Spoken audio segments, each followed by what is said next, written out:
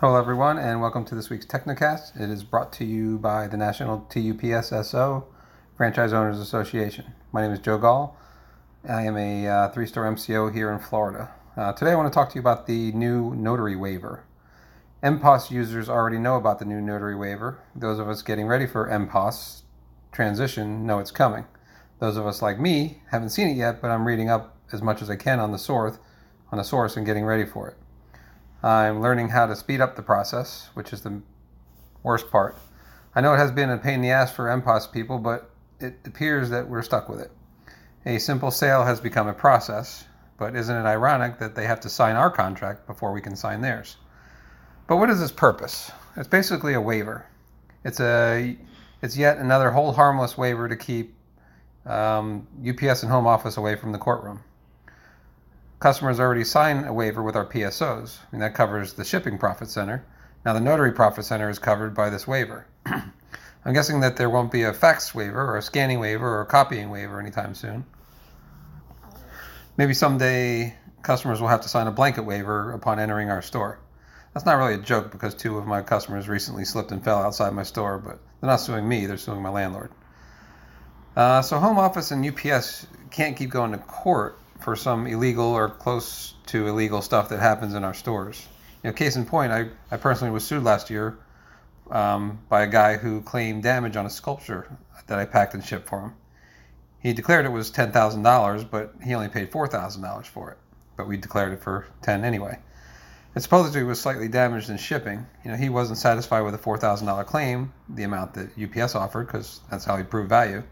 Suddenly, the value increased to $27,000, then again to $84,000, as he found similar sales by the same artist around the world. UPS, of course, denied the claim, and then suddenly I was sued for $84,000, but UPS and UPS Store Inc. were also named in the lawsuit. It didn't take long for the attorneys at UPS and the UPS Store Inc. To be furious at me for having them named in the suit. I didn't do it; it wasn't my fault. But I called BFIA and they covered my end, but I had to put all the three attorneys together to talk and find out who was covering what, and that took way too much of my time. But I knew I wasn't at fault and had nothing was coming out of my pocket, so I just put it out of my mind. A year later, I found out that the case was settled for $27,000. A guy pays $4,000 and gets $27,000. Not a bad deal, right? I have no idea if my business insurance paid for it or if UPS ponied up for it. I did cost me a $5,000 or $500 deductible. For a year going back and forth, which had nothing to do with me. Frankly, I don't care. I do know that scumbag took advantage of me, UPS Store Inc. and UPS. They settled instead of going to court, which would have cost more than $27,000, I imagine. Imagine all the lawsuits that they have to go through for all the stores, and this was just mine. I heard that this new waiver was because there were some ongoing lawsuits for some stores that were overcharging for notaries.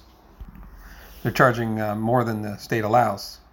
I also heard that some stores were robo-notarizing blank documents. That's also a big no-no. But what could go wrong with that? You might as well ship guns and drugs. Basically, UPS doesn't want to go to court. They want your customer to go to arbitration instead. I'm going to quote a post from Warren on the source because he explained it so well, much better than I could. And here it goes. I quote, "So the waiver basically says, we give up our right to sue, and any dispute will go to arbitration." Of course, no one reads that or even remembers that they signed it. So their attorney starts a lawsuit, and TUPSS Inc. and UPS Inc. file motions to dismiss because the customer agrees to arbitration, unless the amount sought is less than $30,000, and it is being heard in small claims court. Well, if the customer sues TUPSS Inc. and UPS Inc. in small claims court, they will claim jurisdictional issues and get themselves severed from the case, leaving the franchise hanging. Also, if it goes to arbitration, the franchisee has to pay their share for the arbitrator. Sure, some court may rule that because it's a contract of adhesion and the terms are not reasonable and customary, that the case can go forward. But TUPSS Inc. and UPS Inc. will appeal that. So suddenly, with the deep pockets shielding themselves, it becomes more attractive to just go after the franchisee. Well, guess who that is? That's us. But we all have deep pockets too, right?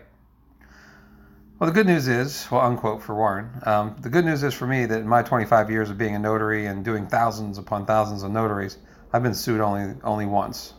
That was 24 years ago. Apparently, a guy gave me a fake ID and had me notarize a quitclaim deed. Nothing happened. He was caught with that fake ID, and I was exonerated. I've been to probate court twice for someone contesting wills, but that's it. I'm not going to worry about any arbitration now or in the future. What I will worry about is speeding up this workflow to get these people rung up and out of my store. And I'm still on Java, so I really can't see what I have to do yet. Nobody asked about the PSO and what they're signing there. If they did, I bet many people wouldn't sign it, or at least think that you're pulling a fast one on them. But that PSO has saved my ass more than once. You got that address wrong, but you signed it right here that it was correct here, right? Problem solved. You didn't tell me about that declared value, but you signed that it was worth up to $100 right here, right? Problem solved. Perishables? Nope. You signed right here that you knew about the policy. So many stores are using the new tablets to speed up the process. You can't ring it up without putting a name and phone number on the fields. That part, for now, is optional. Side note, I wonder where that data goes. I suppose you could do the waiver first, suspend the transaction, then resume the transaction, and then ringing up the notary. I don't know if that actually speeds things up, though. Question was raised that what happens if you already do the notary and go to ring it up and then they refuse to sign the waiver? Oops, no waiver, no pay. Then what? Should they just write refused on it, or Mickey Mouse or something? It doesn't help you legally, but at least you get paid. Right now it's just an awkward process that needs to improve. The best workflow suggestion came from Tom. He's an association member down here in South Florida. And I quote, "We have a center management in Chrome open for mailboxes and the waiver version open through CMS at the same time. No real issues, though, although sometimes you have to close them out to reopen it because they get stuck. We have our staff get the waiver done before the notary comes up to the tablet or PSO or POS. I don't worry too much about multiple signers or which waiver belongs to which customer. All I care about is that we have a waiver to use so we can ring them up. Center management can be accessed on any browser, but you can only access the new waiver link from the POS or the HQ provided tablet. That's a new thing we just got. You can also do this on a laptop or tablet and not tie up your POS. I know Tom has been working with MPOS for more than a year now. He's in my area and has been very active in helping out many other owners who are adjusting to this new changeover. Thank you, Tom. Whatever you have to do to make the process go faster. Right now it is notary season. All the kids are going back to school and needing those sports forms signed. So right now I'm glad I'm not on MPOS yet. But I'm doing about 20 notaries a day. And another issue that I heard is that every signer needs to sign their own waiver. All that does is slow down the process even more. So basically, figure out your workflow and get your 5-second explanation why they need to not read it and sign anyway. It works for the PSOs. Most people don't pay attention or care enough to read it. Like I said earlier, if I've only been sued once for thousands of notaries, so don't do anything stupid and you'll never have to worry about getting sued. So keep on reading the source or wherever you have to do to see what others are doing. They're figuring it out, making it faster. A few seconds are the biggest deal to get people in and out of your store. That's been my best source of information. I read the ORGs, and I'm really not a member of Connect, so I don't know what's going on over there.